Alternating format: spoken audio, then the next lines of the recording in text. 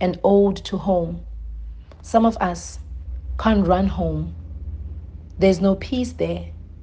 So when the world hurts us, we shrink and shrink and shrink until our throats are full.